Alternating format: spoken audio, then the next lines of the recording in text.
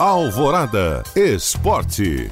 No dia 25 de fevereiro de 2021, o Atlético se despede da temporada 2020. O Galo joga contra o Palmeiras nesta quinta pela última rodada do Campeonato Brasileiro.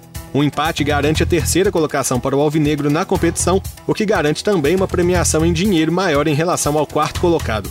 O jogo também será o último do técnico Jorge Sampaoli como treinador da equipe. Nesta semana ele anunciou que deixará o clube após o fim do Brasileirão. Curiosamente, Sampaoli não estará à beira do gramado no último jogo dele pelo Atlético, porque ele foi expulso no jogo contra o Sport na rodada anterior. A tendência é que o adversário do Galo, o Palmeiras, venha com o time reserva porque tem decisão de Copa do Brasil pela frente contra o Grêmio. A bola rola a partir das 9h30 da noite desta quinta-feira no Mineirão. Ainda no Atlético, o clube foi condenado pela FIFA a pagar cerca de 3 milhões e 100 mil reais ao técnico venezuelano Rafael Dudamel, que comandou a equipe no começo de 2020. O valor se refere aos 2 meses de salários não pagos e à multa pela rescisão do contrato que valia até dezembro deste ano.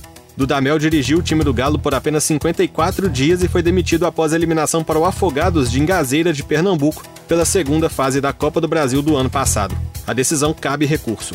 E o Cruzeiro pagou cerca de 100 mil reais ao Guarani de Campinas referente à multa do técnico Felipe Conceição. Na semana passada, o Bugre havia informado que ainda não tinha recebido a quantia do clube mineiro. O pagamento foi confirmado pelas duas equipes. A Raposa segue em pré-temporada na Toca da Raposa 2, de olho na estreia do Campeonato Mineiro no domingo contra o Uberlândia fora de casa. O Clube Celeste corre contra o tempo para quitar uma dívida com o PSTC, clube do Paraná, para poder registrar os reforços contratados para esta temporada.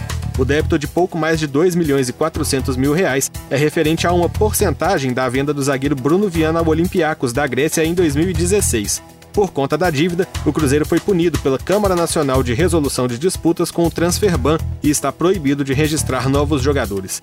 Nos próximos dias, o Clube Celeste deve receber de volta o zagueiro Arthur, que está emprestado ao América. Ele está sem espaço na equipe do técnico Lisca, que conta para a posição com Messias, Anderson, Eduardo Bauerman e o recém-contratado Ricardo Silva.